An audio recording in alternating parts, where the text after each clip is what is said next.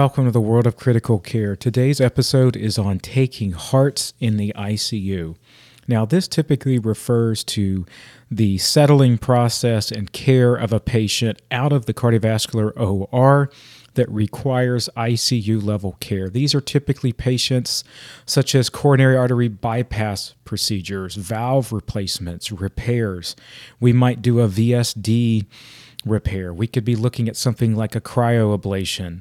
We could have a situation where we're doing an aortic graft. We have an abdominal aortic aneurysm. Typically, these are your types of patients that do require ICU level care out of the OR. Often these patients may spend 1 to 3 to 4 days in an ICU or more, depending on how much support their heart needs coming out of the OR. Now, in my facility I work at, we have an option to do a heart-specific shift. So it's a 10 to 10 shift, and all you do will take 1 to 2 hearts out of the OR. And it's my favorite shift. It's something I've really enjoyed over the past several years, and it's a shift that I also train nurses in regularly. And just this being the time of year where a lot of nurses are in that intensive training phase, I thought I would put a resource out there to talk about kind of my mental mindset in preparing to take a heart, looking at the intra-op charting, kind of the clues it gives me about my patient, and then post-operatively the process of settling the patient and progressing them to extubation, which is our ultimate goal. I think this kind of shift requires a bit of a mental switch. It's different than a typical ICU shift. There are just so many considerations to have that I think it's worthwhile to lay this thought process out there, and hopefully if you're either in a cardiovascular ICU or you're just in a general ICU that takes hearts, that I hope this episode is beneficial. Now, to begin, when I first walk in for a heart shift or I'm told I'm taking this patient out of the OR, a few things I want to do first. Number one, I want to know as much about my patient as I can. So for me, I want to know their health history. I want to know if we've had a pre-op echo, if we've had a cath report, if we have any kind of data that specifically talks to me about their pre-op heart function.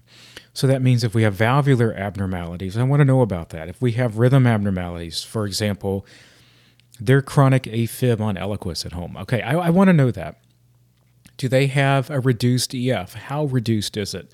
Do they have RV dysfunction? Okay, I want to know these things because for me it's important to know what was my baseline pre-op and where are we at post-operatively, and are any of these concerns post-operatively new, or was this something we had pre-op? And so for me, these are things I'm thinking about. I like to know their full health history and write it on a piece of paper too, just to aid report when I end up handing my patient off. Another thing I want to know about is baseline. What is my patient's baseline? This is really important for post-op patients. One, neurostatus. We might have patients who've had CVAs in the past, and sometimes the reporting's inconsistent. Sometimes it's, some right hand weakness or fine motor right hand, or sometimes it's much more significant. Well, these things are important because our neuro exams post-operatively are very critical when we look at the post-operative patient. And so for me, as I go through any kind of uploaded files, often our cardiothoracic surgery team at our facility uploads a great data sheet going through the patient's history and kind of what led to the current surgical admission. The other thing I want to know too is if the patient is inpatient, so it's not that they're an outpatient for this day, but if they've been in the hospital, what led to their course leading into the hospital stay. Often this is a bit more of an acute situation, and so I want to be able to look through that to gain as much information as I can about my patient. To me, this often takes about 10 minutes once you get good at it, but I think it's incredibly valuable because it helps you really understand what we may or may not be dealing with. The next thing I think about personally is I like to look at labs if they have a pre-op set of labs. Little things I like to see, things like what was their potassium, what was their sodium. Okay, do we know that they've had an elevated creatinine or not? How are they managing their electrolytes? Are they anemic or not? Do they have a history of anemia? I like to look at small little things like that can be really valuable to see post-operatively if we've had any dramatic changes. I like to also see pre-op what their vitals were. For me, what did they walk in? What was their blood pressure when they walked in? Were they hypertensive? Were they significantly hypertensive? What was their baseline heart rate? What was that rhythm when they walked in? Those are important things because, again, we're just establishing our patient baseline, which helps us really understand our patient better post-operatively. When we start to progress to getting the patient in the OR, at our facility, we use Epic charting. We're actually able to see the anesthesia charting in the OR. And so for me, I like to look at the anesthesia charting because it tells me a lot about my patient. Specifically, I can see during induction, so this is the time when they bring the patient into the OR, they're going ahead and they're usually going to use a pain medicine, they're going to use a sedative, typically a paralytic. They're going to go ahead and place the ET tube, get the patient on the ventilator, put the appropriate lines in the patient that's needed. During this process, you learn a lot about your patient. You see hemodynamically how they respond. You can see things like what level of sedation is really needed for this patient. Some patients require significant amounts of pain medication during this process, which again, kind of helps start giving you little clues about your patient. If you see a pretty precipitous drop in blood pressure, they end up on vasopressors very quickly just from induction. Again, you start to get some hints about your patient and how they're responding hemodynamically. As they progress the patient, they've prepared them, whether they do a thoracotomy approach or they're doing a sternotomy. Again, you start to see how your patient does. You'll see signs for bleeding or not. But again, you're really looking at your hemodynamics and how's your patient responding. If they're going to do cardiopulmonary bypass, you learn a lot too, is because as they initiate cardiopulmonary bypass, typically, one, you see the narrowing of the systole and diastole.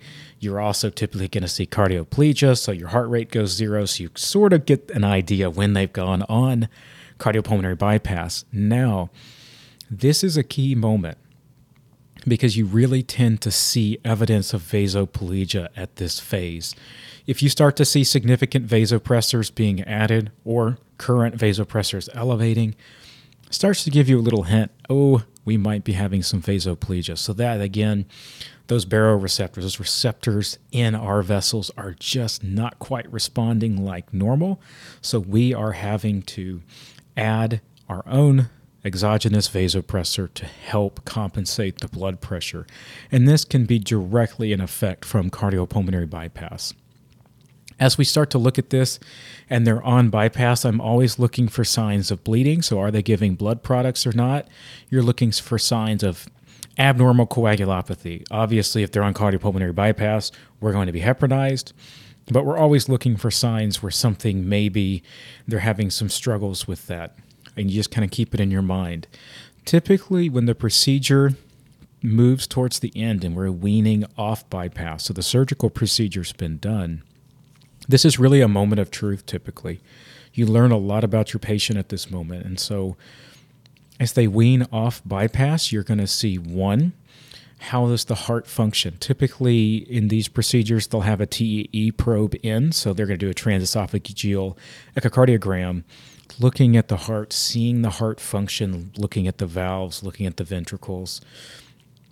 If the heart is struggling after procedures, which is not uncommon, again, just because of the actual inflammation of the procedure, and sometimes you get some swelling in different places, and because of these things, sometimes there's parts of the heart that we don't quite have the normal squeezing that we normally would, or maybe there's a little valvular dysfunction, and so because of that, you might see inotropes added, etc. And as they optimize the heart, they can see it with that TEE probe.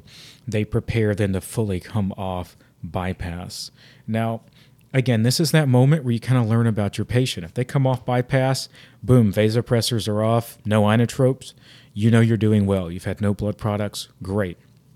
In many ways, you know you're most likely going to be receiving a patient that we should be able to check boxes pretty quickly and move to extubation. But when you see the patient come off bypass and the vasopressors go up, you see an inotrope added, you right away know, okay, our heart function is not quite like normal. If you see a second inotrope added, maybe you see something like a balloon pump added, we again are thinking, okay, our heart is struggling more, and our mindset really shifts. Again, the other thing to think about too is we might come off bypass, minimal vasopressors, no inotrope, but you see they're giving multiple blood products back in the OR, and you say, okay, we might have bleeding coagulopathy, and so it starts to tune us in to what we might be receiving. Now, the reason I think it's valuable to look at this anesthesia view, if your facility has this option, is it sets you up for success in terms of how you prepare your room. If I see signs of bleeding, I'm going to go ahead and get blood tubing, saline, ready to go so I can give blood products. If there's significant bleeding, you start to think ahead about priming a mass transfuser if you think you're headed that way. If you see signs that your patient's on a lot of vasopressor and inotropic support, you can go ahead and start thinking, okay, we're probably going to need to do some fluid resuscitation, maybe some blood products to try to optimize our patient. And those things can be pulled and be in the room ahead of time. And these are just things that mentally you can get done ahead of time to reduce stress before your patient comes out to the room. Now, there's a few things that I always think about in the initial phase right before my patient comes out. One, I've looked at the anesthesia view. I know in general where my patient is at in terms of how they've done in the case back in the OR. There's a few things that for me I want to have in my room always ready to go. Number one, you want to coordinate with your respiratory therapist that your ventilator is already set up with the correct vent settings in the room so that the vent can be connected and we can click start. Number two, I like to have at least two sources of suction. So for one, it's for my chest tube.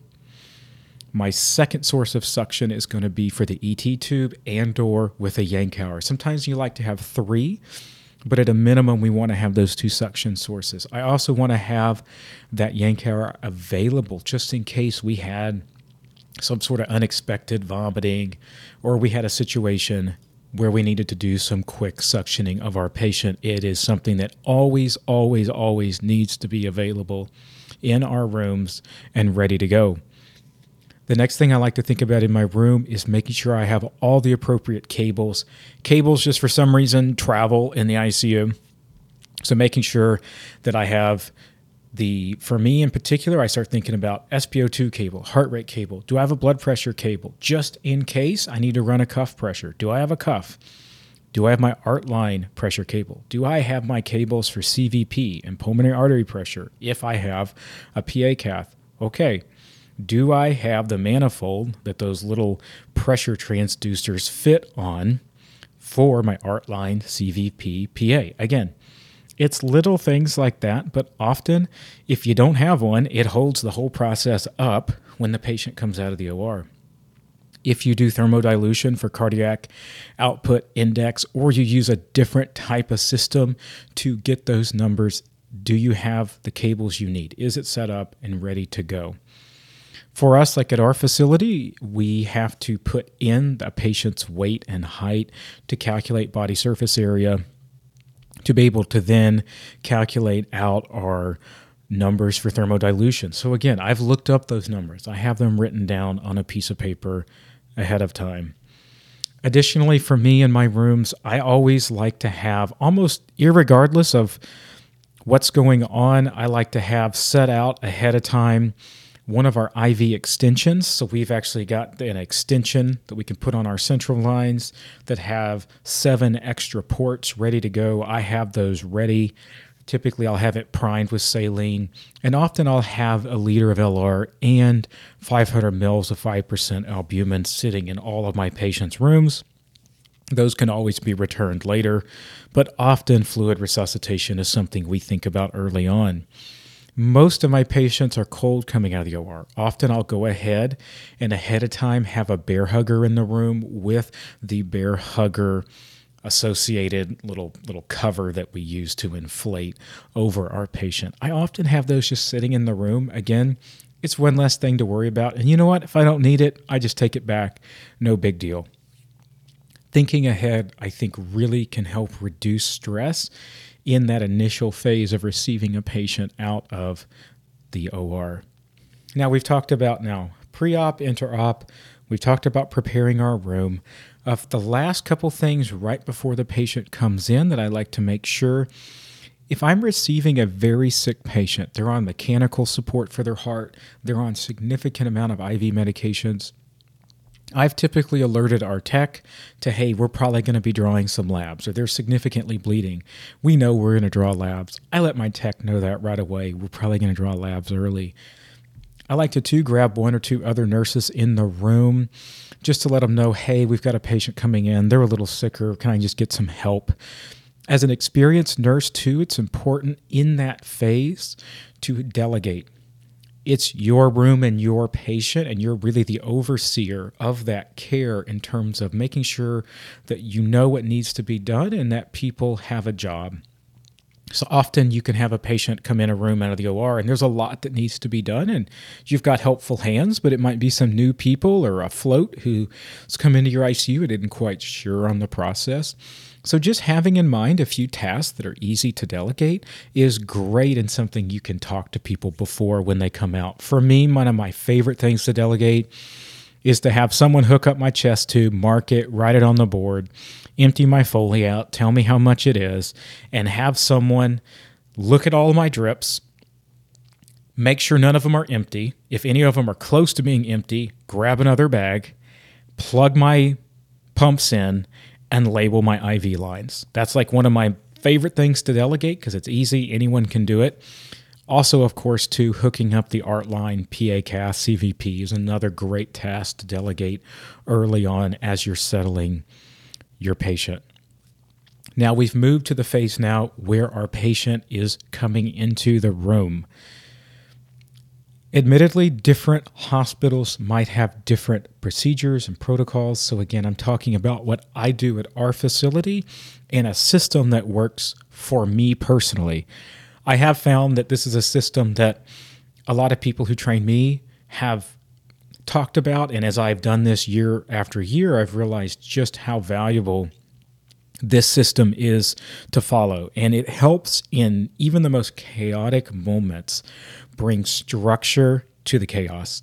And I think that's one of the most valuable things in hearts, is because hearts can be very stressful because a lot is going on. There can be a lot of people in the room at once, and it is very easy to feel overwhelmed. And I think structure helps reduce that stress and slow your mind down. Now, when a patient comes out to the room, they typically come out in our facility. They're usually escorted by 1 to 2 OR staff and anesthesia.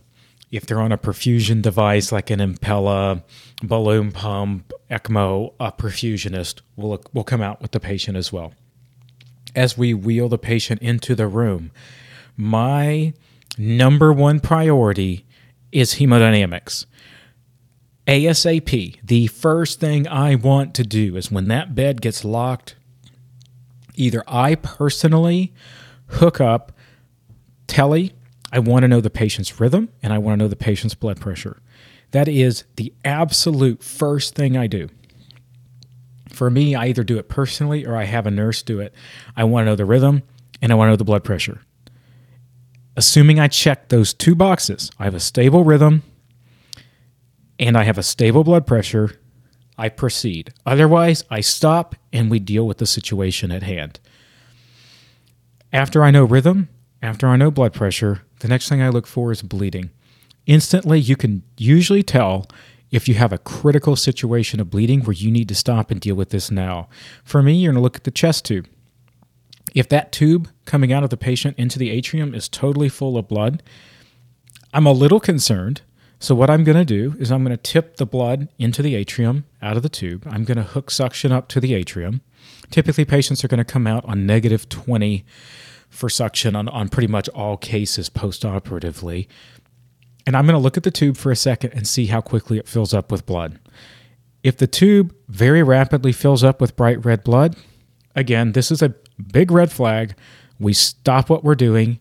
You ask anesthesia, hey, have you been having issues with bleeding? Are we coagulopathic? Do we have coags, a TEG, etc. sent or not? This is, again, a red flag. We stop what we're doing and we address it right away. Now, let's say we've checked our box. We're not acutely bleeding, stable rhythm, stable blood pressure. The next thing I mentally do is I like to look at my pumps. Again, you run into situations where this happens, so you kind of learn why you start to have these processes you follow. I look at my pumps and I say, what are my drips at? And are any of them about to run dry?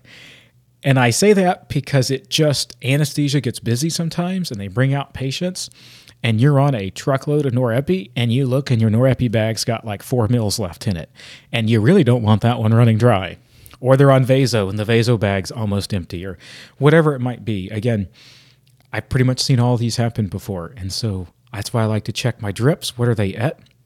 Sometimes too, the charting in the back in anesthesia in the OR, maybe it hasn't quite updated what their drips are at. So you thought they were on, 0.03 mics a kilo a minute of norepi and 0.04 of vaso, but they come out and they're on 0.22 of norepi and they're on 0.08 of vaso, and you're going, whoa, like, what happened here, guys? But again, double check your drips, the bags. If any of them are going to run dry, again, that's a hard stop. We say, hey, can someone please go get a new bag, order a new bag from pharmacy. If it's a medication you don't stock on the unit, you delegate someone to go, hey, I need you to go get the unit pharmacist. We need a medication now. If your drips are really high and it's not expected, that's a time where you stop and you ask anesthesia, hey, how long have we been on this dose? Or you see an inotrope that's on a really high dose. You ask, hey, just real quick, it's a pretty atypical dose, didn't see it charted in back. What led to us being on this dose? Again, that's one of the processes we're going to follow. So now to rehash, rhythm stable, blood pressure stable on art line. Art line's been hooked up to the monitor. Bleeding is stable. We've looked at our pumps. Everything makes sense, or at least we've asked why the drips are at what they're at. We've confirmed that none of our drips are imminently going to run dry. At this point, at our facility, we get reports. So the bedside nurse and the advanced practice provider will be in the room and receive report from anesthesia. At this point, too, I like to just be friendly with your anesthesia staff. Introduce yourself. Say, hey, I'm Michael. I'm going to be getting a report today. Whenever you're ready, tell me about the case. And it kind of puts the anesthesia at ease, especially if you're at a teaching facility. You might have a new resident giving report. If you tell they're a resident, you could tell they're kind of a resident and they're newer to it. Again, be kind, be nice. Don't be difficult with them. And these are the kind of those things you'll kind of learn with experience. Now, as you tell them you're ready for report, I like to delegate a few tasks if I have help. So the tasks I'm going to delegate, the most important one to me at this point is, if I have a pulmonary artery catheter, I'm going to delegate someone to hook up my PA cath, hook up my CVP. I usually like people as well to be someone to mark that chest tube atrium if I haven't already done it, making sure someone has emptied the urine, simply because that helps the anesthesia, because they typically will claim the urine in the Foley bag. And if I have extra hands, I'm going to ask someone if they can plug my IV pumps in and label my IV lines, because that is one of the easiest ways to reduce stress on a patient is knowing what is what with your IV lines. Assuming these things can be delegated and are done, you get report from anesthesia. Now, again, at my facility, our nurse practitioners, PAs, try to be in the room, but sometimes they get really busy. So my report, or the report I'm receiving from anesthesia, I try to think like a nurse practitioner. I try to think like that advanced practice provider. So I want to know things such as what was done in the OR. That's important. Sometimes the plan was 5 by bypass, but they only did 2. Sometimes they went in and they were going to do maybe a repair, replace. Well, did they repair the valve, replace the valve? Did they do a MACE? Did they do an LAA? So I've had a left atrial appendage ligation before that they went in to do it, but they couldn't fully ligate it. Well, that's important to know. It helps us know what really happened in the OR. I've had cases where they were going to do a sternotomy, but then they actually had to progress to a sternotomy. Maybe they were going to do left leg saphenous vein harvest, but they had to actually switch to the right. Again, these are valuable things to know and understand what was going on in the case. Now, we've established what was done in the OR. The next thing I want to know for me, post-operatively, what did the echo look like? So that transesophageal echocardiogram, how was the heart function? Is there anything new? Is there anything concerning? If we're on an inotrope, what was that specifically for? Like if we're on a little epi, did we see some RV dysfunction, etc.? If we're paced, what was our underlying rhythm? What was the response to pacing? If you're paced at kind of an abnormally high rate, you can ask, okay, why are we being paced at 100? Again, these are questions we can ask, and we want to understand that. If we're on a balloon pump, an Impella, etc., that's a discussion to have, again, with them in perfusion about the settings and why we're on those settings. If there's obvious signs of bleeding, this is, again, a time to ask what products have been given. Are there any products that have been ordered that we haven't given yet? Have we sent coags? What were they? If we sent coags but have given products since, you need to know what has been given and what has not been given since that coag was sent, because that can affect what we do post-operatively now. It's important to know what kind of resuscitation the patient has had too in terms of volume. So did they get cell saver? How much? Have they had crystalloid? How much? Have they had albumin? Okay, tell us about the albumin that we've been given. If we're looking at a situation too where maybe they've done just that coming out of the back, like they're kind of on the trip out of the OR and they had to give a little bit of epi, or maybe they gave a little push of phenol, etc. Understanding the hemodynamics in that last bit of the case can be really important. If you have vasopressors at a high level, ask why, what's been the vasopressor trend over the last little bit coming out of the OR. These are really important things to know. Another thing, too, at this point I like to do is look at my patient and make sure, because typically at this point the CVP's been hooked up, the PA cath has been hooked up. I'm kind of at a point now where I can look at the patient while anesthesia is still here and make sure nothing is out of order or out of the ordinary that jumps out at me and says, ooh, I need to ask them about this. If they have a pulmonary artery catheter, I look at the number. If it's somewhere in the 45 to 55 range, I'm pretty happy.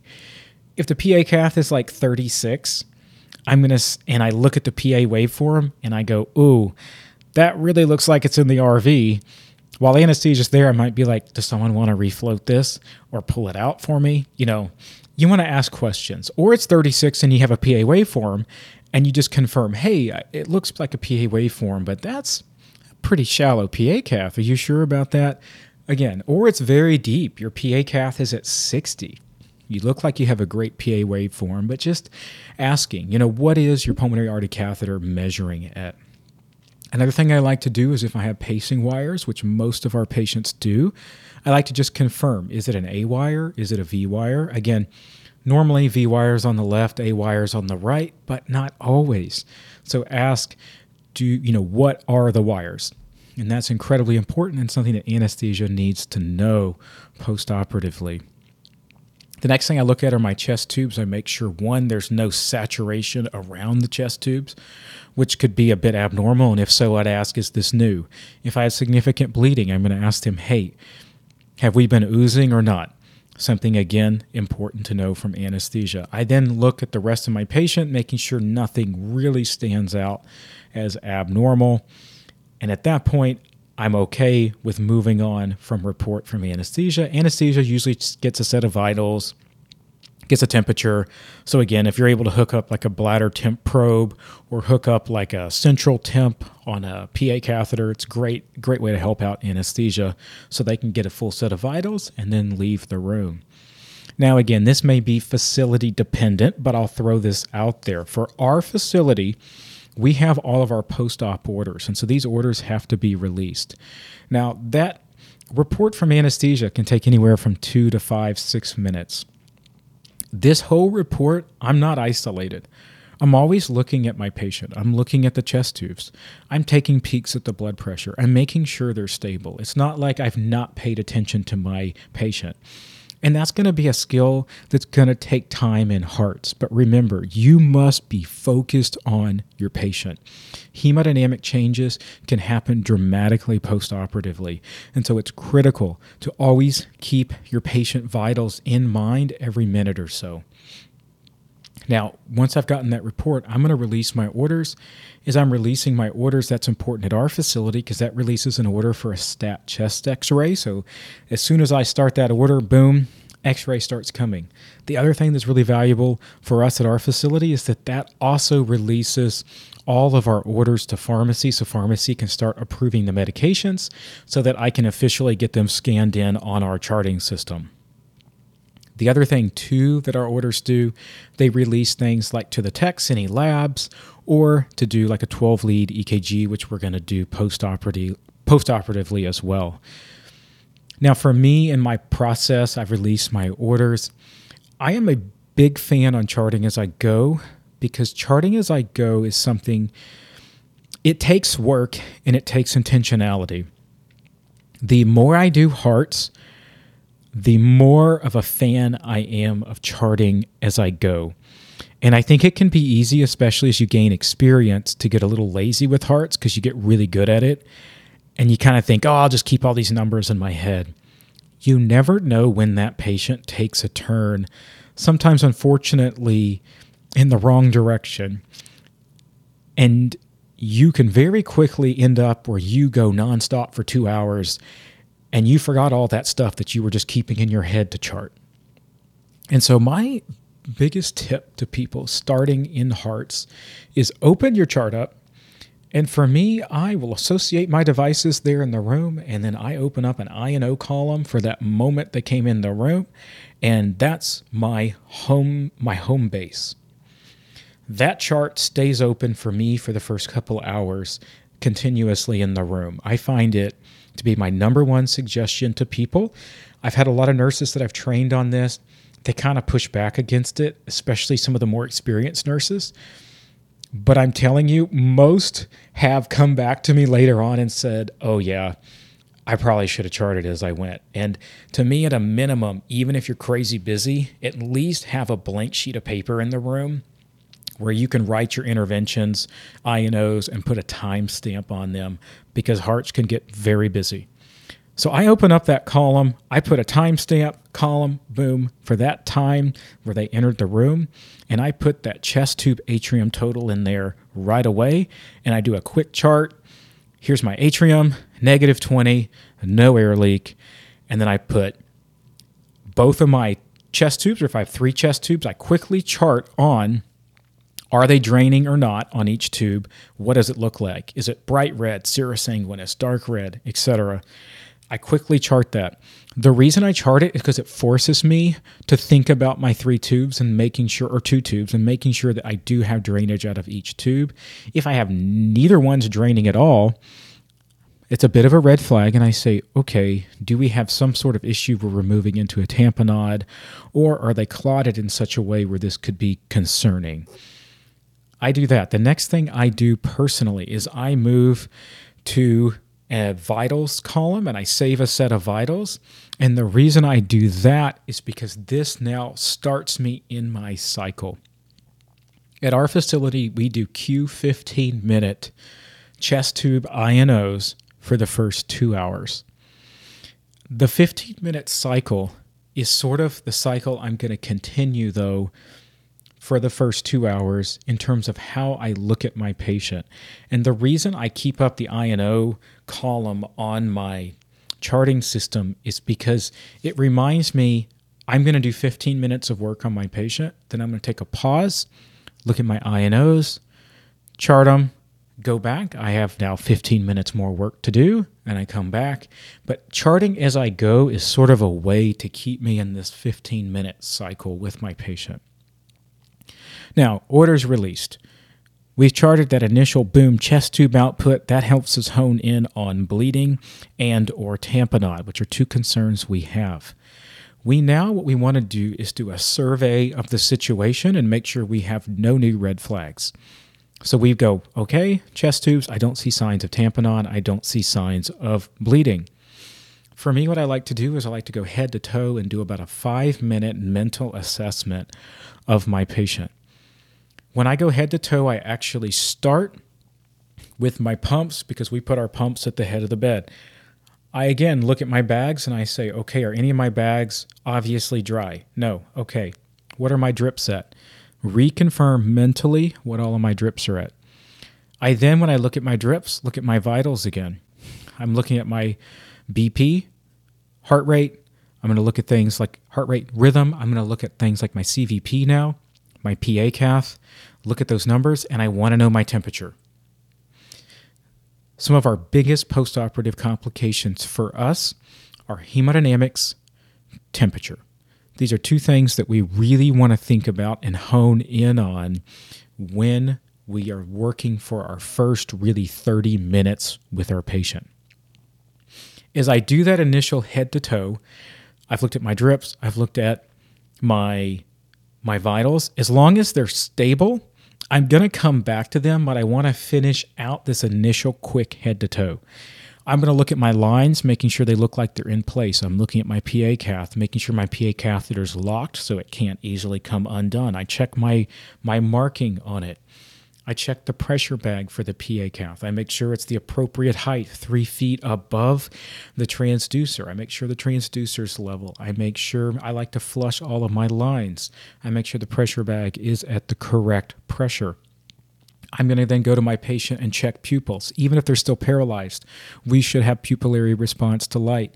It may be a bit sluggish because of the sedation, but again, I'm checking my pupils. I'm making sure I don't see obvious signs of some sort of CVA that happened in the OR. I like to suction my ET tube. One, making sure I have a cough response, especially if they're no longer paralyzed. And that's, again, something to ask anesthesia, making sure they have reversed the paralytic. I like to suction. I like to look at my ET tube. I like to know the marking. I follow my vent tubing to the ventilator, and I confirm our vent settings that nothing is significantly out of line. So for me, that includes things like I have a PEEP of 14. Okay, that's not normal across the board post-operatively. Why is my PEEP so high? If I have a PEEP of 10, I'm saying, okay, a little bit more normal if we're bleeding, or is this some sort of issue like we had a transfusion-associated circulatory overload? We're having some issues oxygenating. Why is that? I like to look at the rate, too. If our rate's really high, it kind of cues me in. Did RT see something? Like, is their CO2 a little too high? Like, what are we seeing there with the rate being elevated? Again, volumes. I like to look at their tidal volumes to make sure it's appropriate for the size of our patient and to make sure they are getting the volumes that they need to be receiving so that there's not some sort of blockage in the tube. I've had situations where anesthesia reverses and the patient wakes up a little bit too much and they bite the tube. So again, that gives me a sign, hey, maybe we need to resedate the patient a little bit extra, get a bite block on there, and then proceed. These are things we want to think about. As I do this, we've done pupils, ET tube, ventilator. I like to move down now at this point to the chest of the patient. I want to make sure I've got bilateral breath sounds and I don't hear really obvious signs of significant pulmonary edema, which can happen sometimes, especially with a lot of blood products. These are what I call red flag checks. Heart sounds. What's my baseline? A lot of people have a friction rub post-operatively, sometimes some diminished heart sounds, especially if they're larger, or you just have more blood around the heart. I should hear heart sounds. If I hear absolutely no heart sounds, it's not an absolute red flag, but it's definitely a yellow flag, and it's something I'm keeping in mind. If we had a valve replacement and I hear a significant murmur, or we've had a pretty complex procedure and I hear a new murmur, again, it's something I'm thinking about, and it's a yellow flag and something to address as we move on. Again, I move to my chest tubes, making sure all the tubes are draining. If one tube is not draining, many times I pull the dressing off to inspect the tube, making sure there's not some significant clotting in the tube. If there is, it's something you let the providers know. Sometimes they're fine with it. Sometimes it's a bit more of a concern, especially if you see no draining, absent heart sounds, and what we get to in a minute, potentially reduced cardiac output. After this, I like to look at the abdomen of my patient, making sure there's not some obvious deformity, etc. Again, typically I do this just with a rub across the stomach. Main thing I'm feeling for is some sort of abnormal distension. I look at the growings, making sure there's no growing access. Sometimes for bypass, they are growing cannulated. Again, making sure those sites look good. I move down to my patient. If they have saphenous vein harvest, I like to look at those sites and make sure I don't see any abnormal bleeding. I am a big fan of checking cap refill on the knees. Sometimes patients are a little bit cool, and so you're going to always have slightly sluggish cap refill, a little more pale skin, or if they're on high vasopressor, that can be atypical, not abnormal. But again, it's something to keep in mind. I like to look, see if I see any knee modeling or if I have any modeling on the lower extremities. For me, I want to get pulses. A big one for me is pulse baseline. My goal is looking mostly at either if I can get post-tibs or I can get pedals, either one. But I want to get a pulse. If I can't get a pulse, I'm going to get a Doppler, and it's something I'm going to address very quickly. Same thing for radials. I want to get my radials, if not ulnars. And again, if I can't get them, I want to Doppler them. And I want to quickly find this out, because if we are having issues with pulses, it's something you need to let the providers know, especially if we have a situation where we've had a situation like we had a radial artery harvest, so we're looking at ulnars and we don't have an ulnar, or we had a situation where maybe we were growing cannulated for bypass, and in that same leg we're having really diminished pulses. All things we want to think about. And again, it's all about establishing that baseline. That head to toe can be done very quickly. It can be done in 2 minutes when you get really good at it. Once I've done that head to toe, I like to go focus on my monitor. When I'm focused on the monitor, what I'm looking at is now, do I have any new red flags? And let's start collecting data, because we need to collect data to figure out if we have any issues. We need to correct them, and then we're going to move to our goal, which is getting the patient off the ventilator. As we collect data, we look back at the rhythm. Is our rhythm stable? Great. Is our blood pressure stable? Okay, let's think about blood pressure for a minute. There's going to be slight variations from procedure to procedure and surgeon to surgeon. In general, we want a systolic under 140. Typically, we have kind of a hard limit of 160 systolic at our facility. If we're trending slightly near the 140 and we're on vasopressor, I like to run my pressors right at goal. So for me, if I have a 65 MAP goal, I try to keep that MAP right at 65. I don't even mind it being 63, 64. What I don't want as a patient that is on the more hypertensive end of a normotensive spectrum. Increased pressure increases our bleeding risk. If we have a significantly bleeding patient, often we might actually allow for some permissive hypotension. Again, focus on your hemodynamics. You do not want to be pressing a patient if you don't need to be. We don't want to create a situation where we're putting undue stress on the heart. And as we collect our data, specifically our cardiac output and index, we don't want to be collecting that data if we're hypertensive, because that puts extra strain on our heart and can reduce our output. So again, we want to get our hemodynamics dialed in. So the goal here is to have us around that 65 MAP goal. There are situations where a surgeon might request possibly a systolic goal, say greater than 100, greater than 90. And there's situations where they might ask for a systolic under 120. I've seen that specifically with some aortic dissections, in particular with the grafts afterwards. They've asked for an abnormally lower systolic goal, sometimes pretty aggressive in terms of holding a tight parameter. Now, we've looked at the blood pressure. The next thing I like to look at is gathering my data. So one, I like to look at my heart function. And I like to look at heart function in relation to the pump versus the fluid. For us, we at our facility do thermodilution to get a cardiac output and an index. And the index, of course, is just our output in liters per minute divided by our body's surface area. The goal is 2.0 index or greater at our facility. If it's under 2.0, we want to bring it above 2.0. Now, if we have a reduced cardiac index, what that tells us is often we have one of a few situations at play. Number one, we have an issue with the actual pump, being the heart. In this situation, we need to fix our pump. We could also have a fluid issue. Now, our fluid issue often could be signs of hypovolemia, which is very common post-operatively, or it could be a sign of increased hemorrhage. Another issue we could have is a situation where we have significant afterload.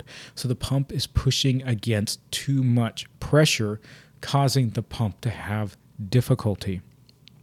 That's why having our PA pressure, our CVP, having our arterial pressure helps tell us what is going on in our current situation.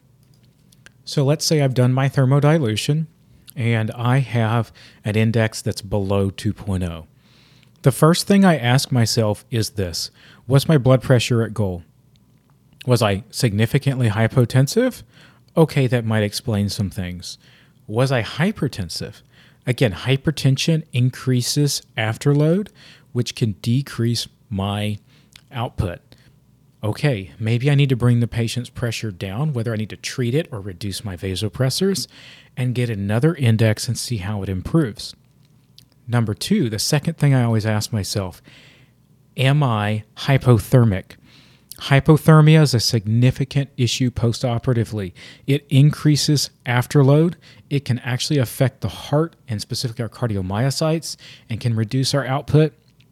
And it also will worsen coagulopathies. Remember, our enzymatic reactions are temperature sensitive. If we have bleeding and we're hypothermic, that creates a vicious cycle. If I'm hypothermic, significantly hypothermic, often I know right away I need to get a bear hugger on my patient ASAP, and often just bringing the patient back up to temperature can lead to an improvement in cardiac output. Especially too, if some of your other concerns we have, which we're going to talk about in a second, aren't present. Hypothermia often is a significant variable that if we address it, it improves our actual cardiac output. My line for a bear hugger post-operatively is typically about 35.5 to 36 degrees. If I'm under 36, I typically just put a bear hugger on my patient. I found a lot of patients when they come out, they might come out at like 36.0, but then about an hour later, almost without fail, their pressure drops a little bit, or their temperature drops a little bit over time. And so for me, I really recommend getting that bear hugger on the patient. Now, let's say we've ruled out temperature, or we're hypothermic. We say, okay, it's a concern. We put a bear hugger on, but we now start considering fluid status. There are certain signs we see where we might say, you know what, we just don't have enough fluid in the system. And the heart, again, remember, heart contractility is a lot like a balloon. It pushes out what we fill it with. If we see signs of hypovolemia, we need to treat this. The first thing I look at is my CVP. I think CVP, one of the most important things about it is trends. I wouldn't be a slave to the number where you say, oh, the CVP is a 7. Definitely means we need to give fluid. We're a little low. Again, the norm for people can vary. But if you come out of the OR and you're on vasopressors, you're pressing, your cardiac output is low, and your CVP's a 5 or a 6, that might give you an indication, yeah, we might need a little fluid. And another tip, another thing to look at is our PA diastolic pressure, our filling pressure to the left side of the heart. If we have a decreased filling pressure, a decreased CVP, both of those together could tell us we might be a little bit volume down, and that's something where we might need to do some fluid resuscitation. Fluid resuscitation can really depend upon provider preferences. Often lactated ringers or albumin are the two choices. Often, too, if you're a little bit metabolic, meaning you've got a little bit of metabolic acidosis, which is not uncommon, post-operatively, we might need to boost the bicarb a little bit. So something like a little LR bolus can help with that, as that increases our bicarbonate. And so again, things to think about.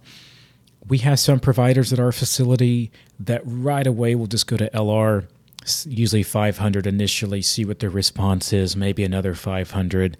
If we're still needing fluids, we might then move to some albumin, which is quite normal. Remember, with crystalloids, you give a liter, 250 ends up intravascular, 750 extravascular.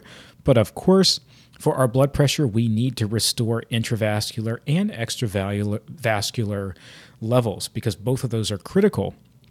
But we also need to make sure the oncotic pressure, right, is correct. And so sometimes we need to add that albumin, to add that protein in. These are things we think about, but often fluid resuscitation is the first step in correcting a low index before we move to inotropes. So if we can rule out temperature, we can rule out bleeding, we can rule out hypovolemia with fluid resuscitation. Our CVP has improved, our PA diastolic has improved. We're not hypertensive, so we don't have too much afterload. This is where we start to say, okay, our index is still low. We're going to progress to an inotrope. The choice of inotrope can vary. Sometimes they might use a medication like milrinone. We get a little bit of the inotropic effect plus some vasodilation. So because of that, that may help with our afterload and our output. We might want a little help with our intrinsic rate and some output. So we might look at dobutamine. Often when we initiate an inotrope, we're going to recheck an index again, sometimes 30 minutes to an hour later, to again see the effect from that. If we have our temperature to a normothermic state, we are not bleeding, and I'm going to talk about bleeding a little bit more specifically in a minute, and we've corrected our index with inotropes to such a state that we're over 2. We have been stable. We, at this point, typically will proceed to extubation. So this is where we do a breathing trial and progress our patient to getting off the ventilator. There are a few things I want to specifically mention about bleeding that are important to remember. Bleeding, sometimes our patient can come out and our bleeding is stable and not concerning, but then it picks up a little bit later on. One thing always to remember is our heparin rebound effect. Typically, heparin is reversed with protamine, but the half-life of protamine and the effect of those large heparin boluses can mean that we start to actually have a normal ACT when they come out of the OR, but later on, we can move back into a coagulopathic state. And so sometimes we may need to reverse the heparin again with some more protamine. And so again, bleeding, just because it's stable in the first 15, 20 minutes doesn't mean it doesn't pick back up later. That's why we do those Q15s for the first 2 hours. I think it's really valuable to have a few mental red flags with your bleeding. My first one is if I was stable and I have a 15-minute interval that it increases what it had been the previous, I have a little flag of saying, okay, not quite normal. Number 2, 50 mils, 15 minutes, 200 mils in an hour are my 2 numbers. that I always want to let our providers know, and likely we're going to check coags. Those are my hard red flags for bleeding. If I have any serious concern for bleeding, it's important to bring it to the provider's attention because there's a few immediate things we can do. We can send coags. I can be permissive with my hypotension, so I can drop my pressure just a tiny bit. And I can increase the PEEP on the ventilator as needed per their instruction. And so again, we can also get the temp up quickly. These are all things we can do if we see signs of bleeding. But it's important to stay locked in on your chest tube outputs. That's how we manage that. That's also why it's important to manage chest tube outputs, because we're always in the back of our mind thinking about tamponade. It's not something that I've seen regularly, but it can happen, and often it's more subtle. Often I had kind of a marginal cardiac output. We gave some fluids, and the cardiac output kind of improved, but not a lot. Maybe we're on an inotrope, and it really hasn't made a big difference. But my vasopressor's going up a touch. 30 minutes later, my chest tube output dwindles a little bit more. It's down. Maybe one of my tubes is no longer draining. And the clinical picture starts to say something may not quite be right. Again, these are why we look at the whole picture, because we always want to keep in the back of our mind that tamponade could be an issue. And the concern of tamponade is it can precipitate rapidly to a state where that pericardium, if you start getting a lot of clot and blood around the heart, remember that heart's like a balloon and it does not like the space around it to be occupied. And sometimes you hit that tipping point where the heart really cannot expand. And there are situations where you rapidly and emergently have to go back to the OR or open the chest to be able to decompress the pericardium so the heart can resume function. And we may need to try and understand what is the root cause of that more significant bleeding. With tamponade, remember too, we typically, in the immediate time, it is all about fluid, getting it through the heart. And so just be on the alert. If you have significant tamponade, your providers are likely going to have you run quite a bit of fluid in the short term until it can be addressed. Also, too, be on the alert that typically the way they're going to look at tamponade is either with a TEE probe or a TTE, so a transthoracic echocardiogram quickly. That's something you can be on the lookout and help your providers out with is say, hey, strong suspicion of tamponade. Do you want me to go get go ahead and get one of our machines for you? So things to be thinking about. Now, I know this is just a ton of different stuff, and there is way more to hearts, but just to recap, we've talked about post-operatively our big concerns, right? Hypothermia, we need to correct it. Bleeding. The reverse of bleeding, which is we're bleeding but we're not draining, tamponade. Have we checked off those boxes? We want to look at fluid status. We want to run our vitals in range, keeping that blood pressure in range. We want to correct our cardiac output. Have we done that? Do we have a stable rhythm? If we're paced, making sure that pacemaker is working appropriately and we have the right settings. We've checked all of these boxes. We're at a stable place where we're ready to move our patient to a breathing trial and off the ventilator. Every facility is different. Some do nurse-led extubations where the whole process is led by the nurse, and others are some sort of combination. During this process, for me, I like to do a few things ahead of time to prepare my patient for the breathing trial process. I like to, boost my patient in the bed and sit them upright quite a bit, like greater than 45 degrees.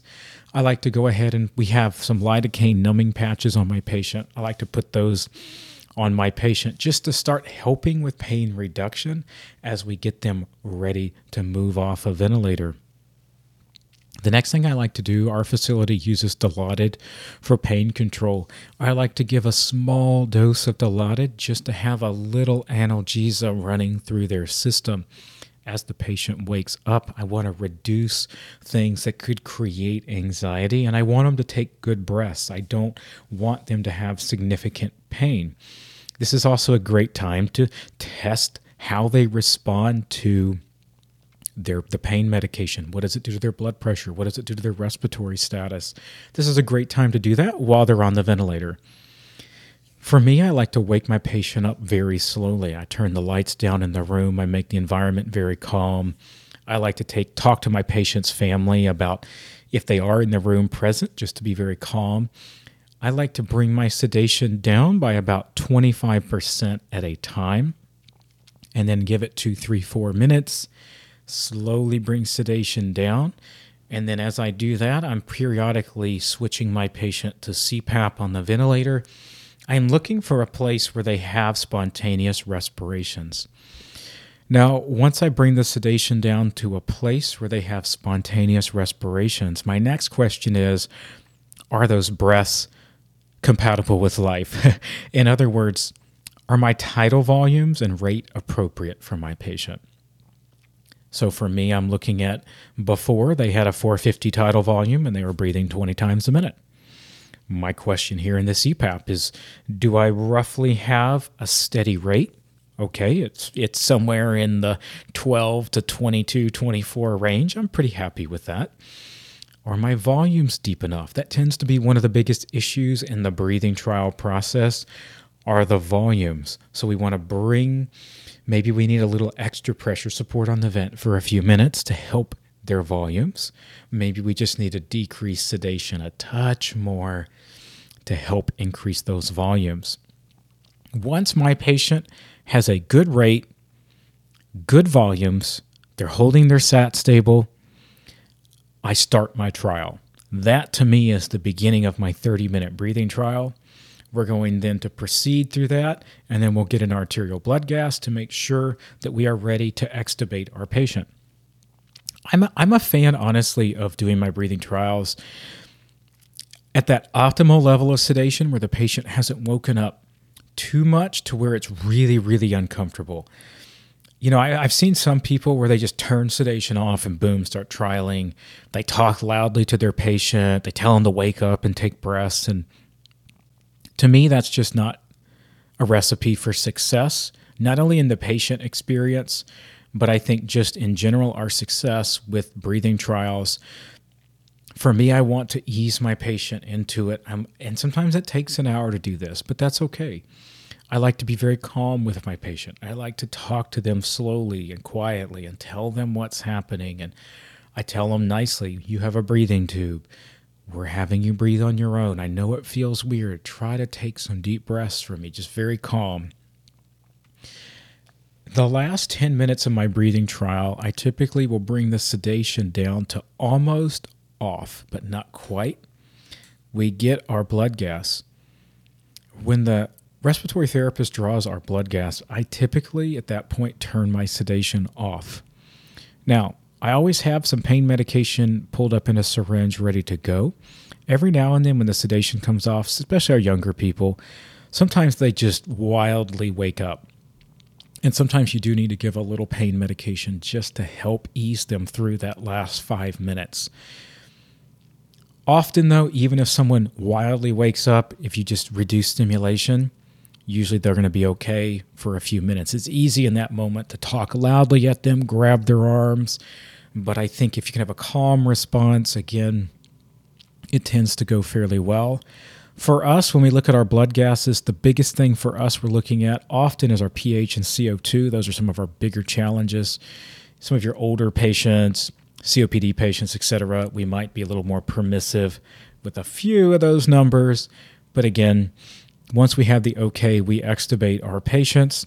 Suction is critical in this process. I like to make sure I do some good deep suctioning, have our patient cough, making sure we've got a good secure airway.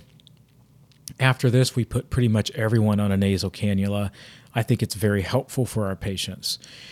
In that immediate post-operative period, let's say you see a sign of, we're just not taking good deep breaths yet. Maybe they need a little support. Of course, we have a sternotomy or we've had some sort of esophageal procedure, we might be saying, okay, do we really want to put them on a BiPAP right away here? Is that what we want to do? But maybe we say, hey, maybe we're going to just go with a little Airvo. Airvo is something we've tried, and you'll see quite a bit post-operatively. It's nice because you can get some high liter per minute flow, like up to 60 liters. It creates a little peep.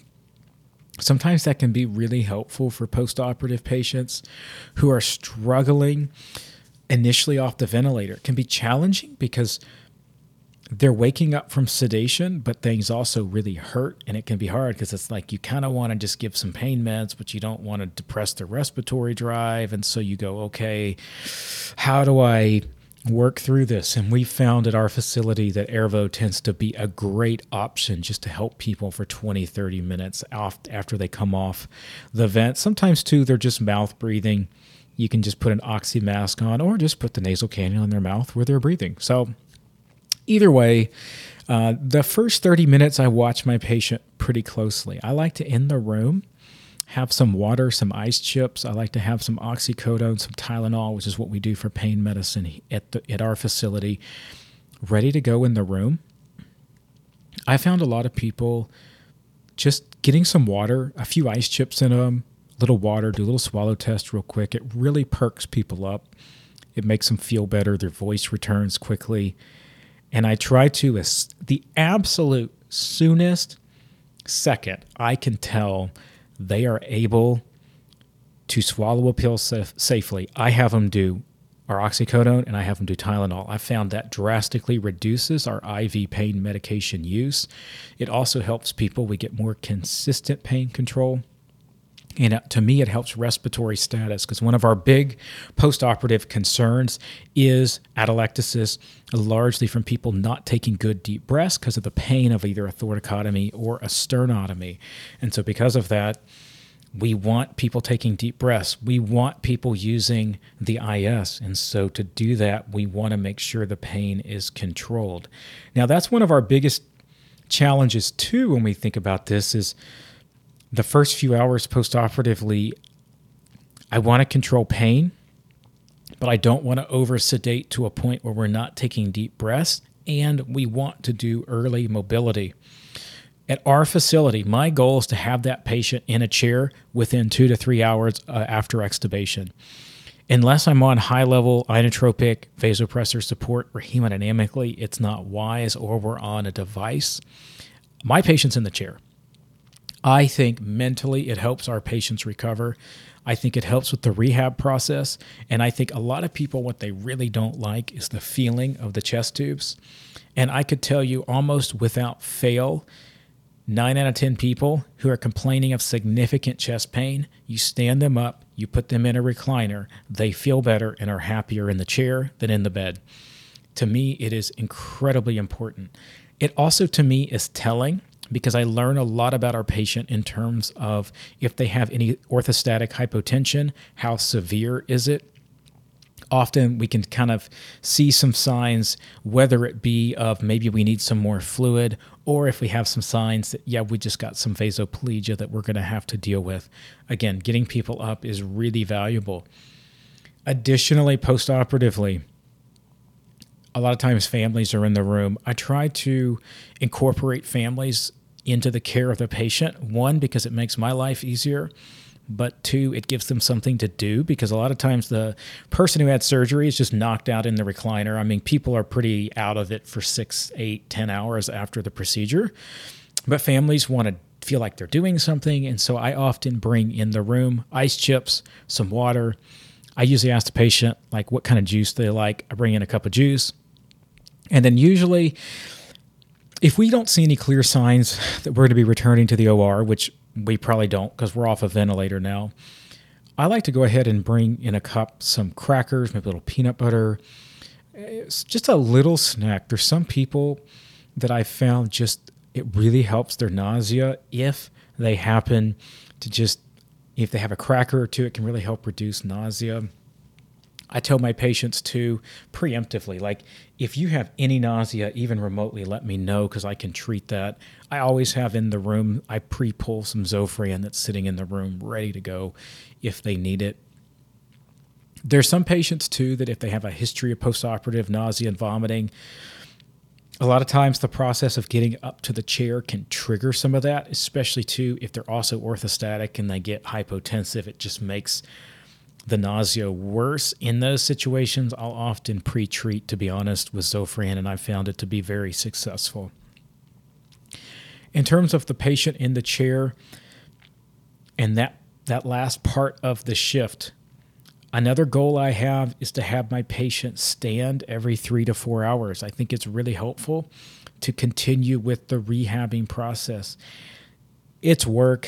It's hard as a nurse because you've done all this work. You get them in the chair, and then just a few hours later to walk in and stand them up again. I found this to be incredibly helpful in the process, especially for your older, weaker patients, people who've already been in the hospital for a week, or your people that are struggling with some vasoplegia or a little orthostatic. I like to encourage movement with these patients. I think it's just incredibly valuable. Other post-operative considerations to have. One is hyperglycemia. So that just has to do with cortisol production during the procedure. And again, this is something that even non-diabetic patients, we may have trouble treating sugars. We try to keep our sugars under 150. Now, many CVICUs or different facilities will have insulin drip protocols. Unless I have a sugar that's just over 250, I like to give 2 shots in sliding scale. I like to give an initial dose of our PRN sliding scale insulin. I like to wait a minimum of an hour to see what the sugar does. Sometimes I'll actually treat a second time before progressing to an insulin drip. Now, if the sugar was 200, I gave the appropriate sliding scale. An hour later, it's 220. I'm going on an insulin drip. But if the sugar was 200, I gave the sliding.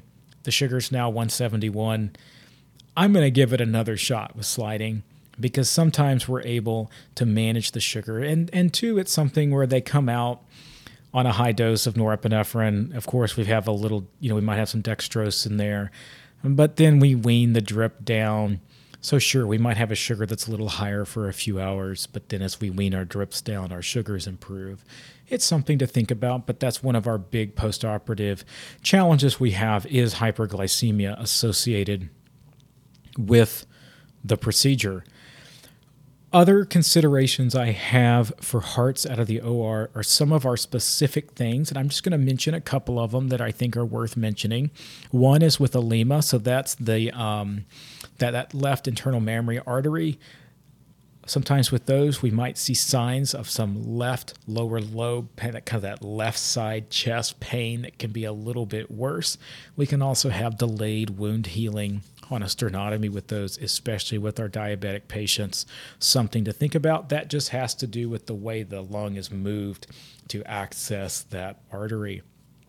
If we have a radial artery harvest, of course, they usually have done flow studies beforehand, but again, it's important to remember, confirm that you have flow over on that ulnar side. Radial artery harvest too, we have a vasospasm concern with those. So again, often they come out on nitroglycerin, but we want to make sure that we're doing something appropriate to reduce vasospasms, or if, many times they're progressed to a calcium channel blocker. Another thing to consider when you're checking an underlying rhythm is to give your patient's heart its native cardiac rhythm a chance to quote unquote kick in. This is something where I've been in the room with cardiologists before. You check it and you're like, ooh, it looks like it's asystolic, but you've only given it 3 seconds. I try to give it a little more time under the direction of the physicians. And of course, if you're doing this, ask the providers if they really do want to do this. But often I've noticed where you give it 3 seconds and it looks like maybe a really slow junctional, but then you give it like 15 seconds and it actually starts to pick up.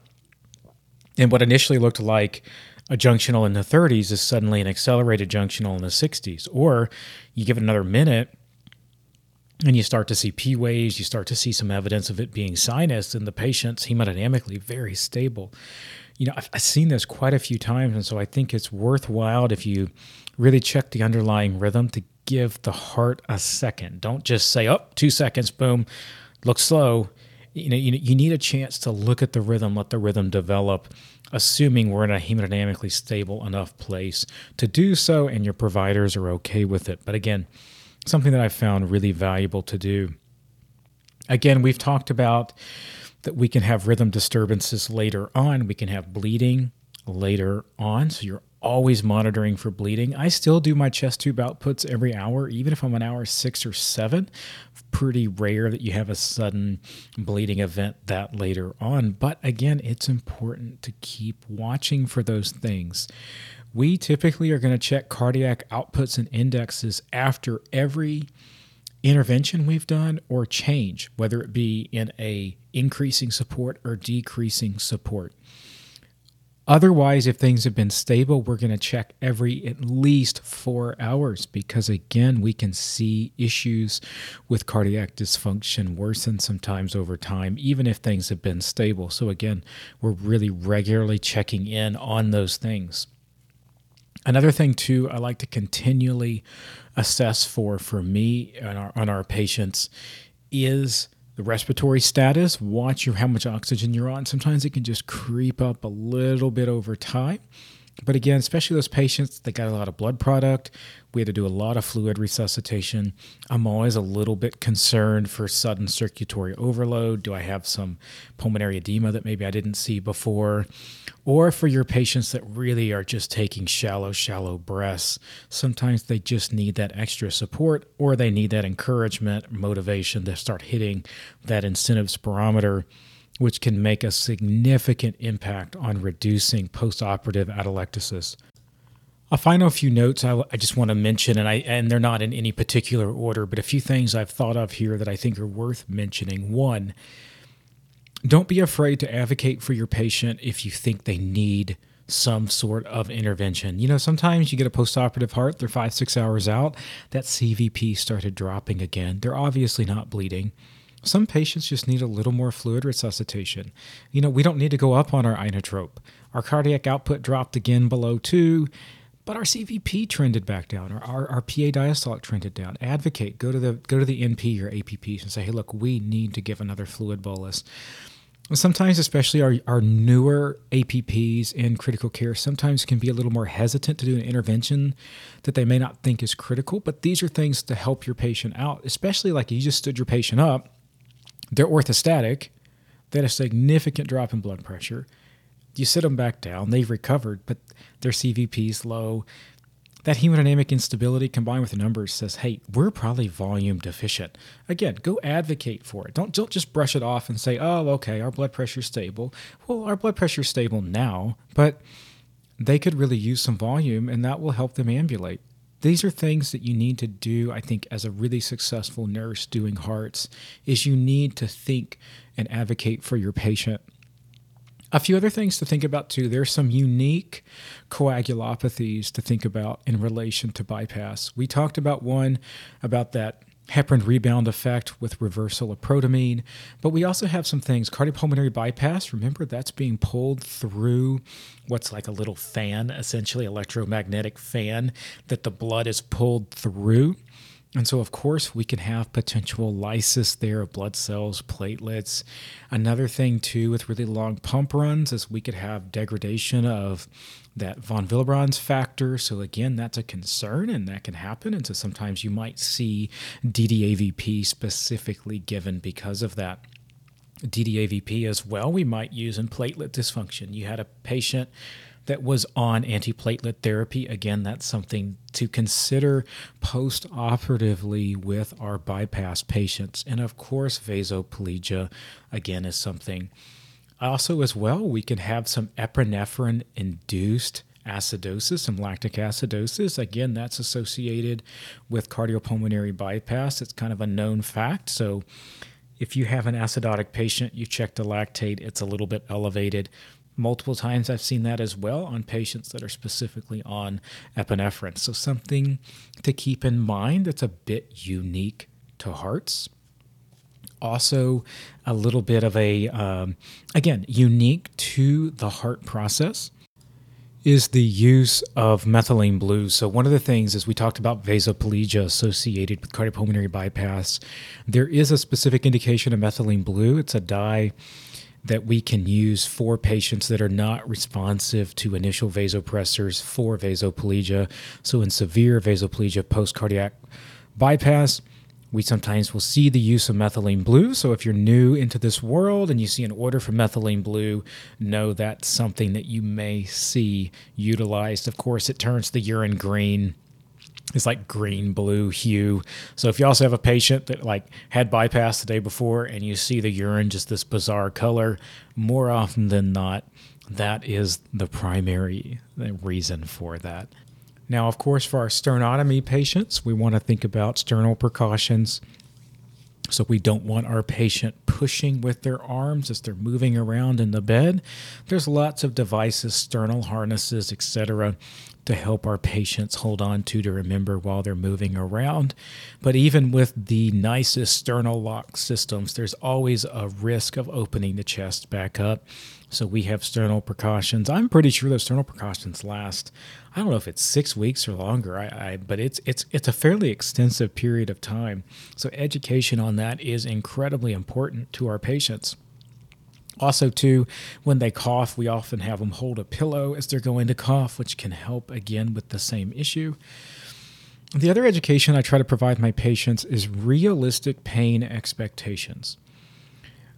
I tell a lot of people that, especially our young patients, and it tends to be the men, they just are our under 50 male population, they're just not the toughest a lot of times, and they have this expectation of no pain. And I try to be very honest with people that no pain is probably not going to happen, because if you have no pain, you're too sedated. And it's this balance between, I want you to take really good deep breaths, but I don't want you to be so sleepy that we're not rehabbing, we're not progressing out of the ICU. And so for me, that starts with just realistic education, but also giving people hope of saying, look, it's going to be pretty painful, but the next 12 hours, if you can get through that first 12, 16 hours, it's going to get better. Work through it. By the time you get to day 2, things tend to improve. I also encourage them. I will stay on the oral pain medications around the clock. And if it's really, really bad, we have the IV pain medicine. I also try to do all the little things we can to help with pain. Stay on top of the Tylenol. I do our lidocaine patches. I found too, patient positioning can make a big difference. I try to do everything in my power, all the little things possible to set them up for success, to reduce the heavy IV pain medications. But again, we always have them if we need. But I found that just providing some expectations of what's going to happen can be really helpful for the patients, because this is, for many people, a very big surgery and a big deal. And they also don't know what to expect. And so I think that's a huge component of this job, is providing the education to the patient, but the family, and walking them through what we're doing and why. Well, this was a long episode, and I know it's a bit niche, it's a bit specific, but I wanted to put this out there just because I've been doing so much training recently on this, and this is kind of the spew I give a lot of people on day 1 when we sit down and we walk through what on earth we're doing in hearts. I'm going to do some future episodes on more specific things. We'll talk about things like tamponade, and we'll talk about what do we do, what are some of our most common coagulopathies, et cetera, and our inotropes. That's all in the future. But I hope today, whether you're new to hearts, you've been doing them a while, but you wanted to just hear a different perspective, or you're working a medical ICU and the other day they're like, hey, you're taking a heart, and you're like, oh my gosh, what am I doing?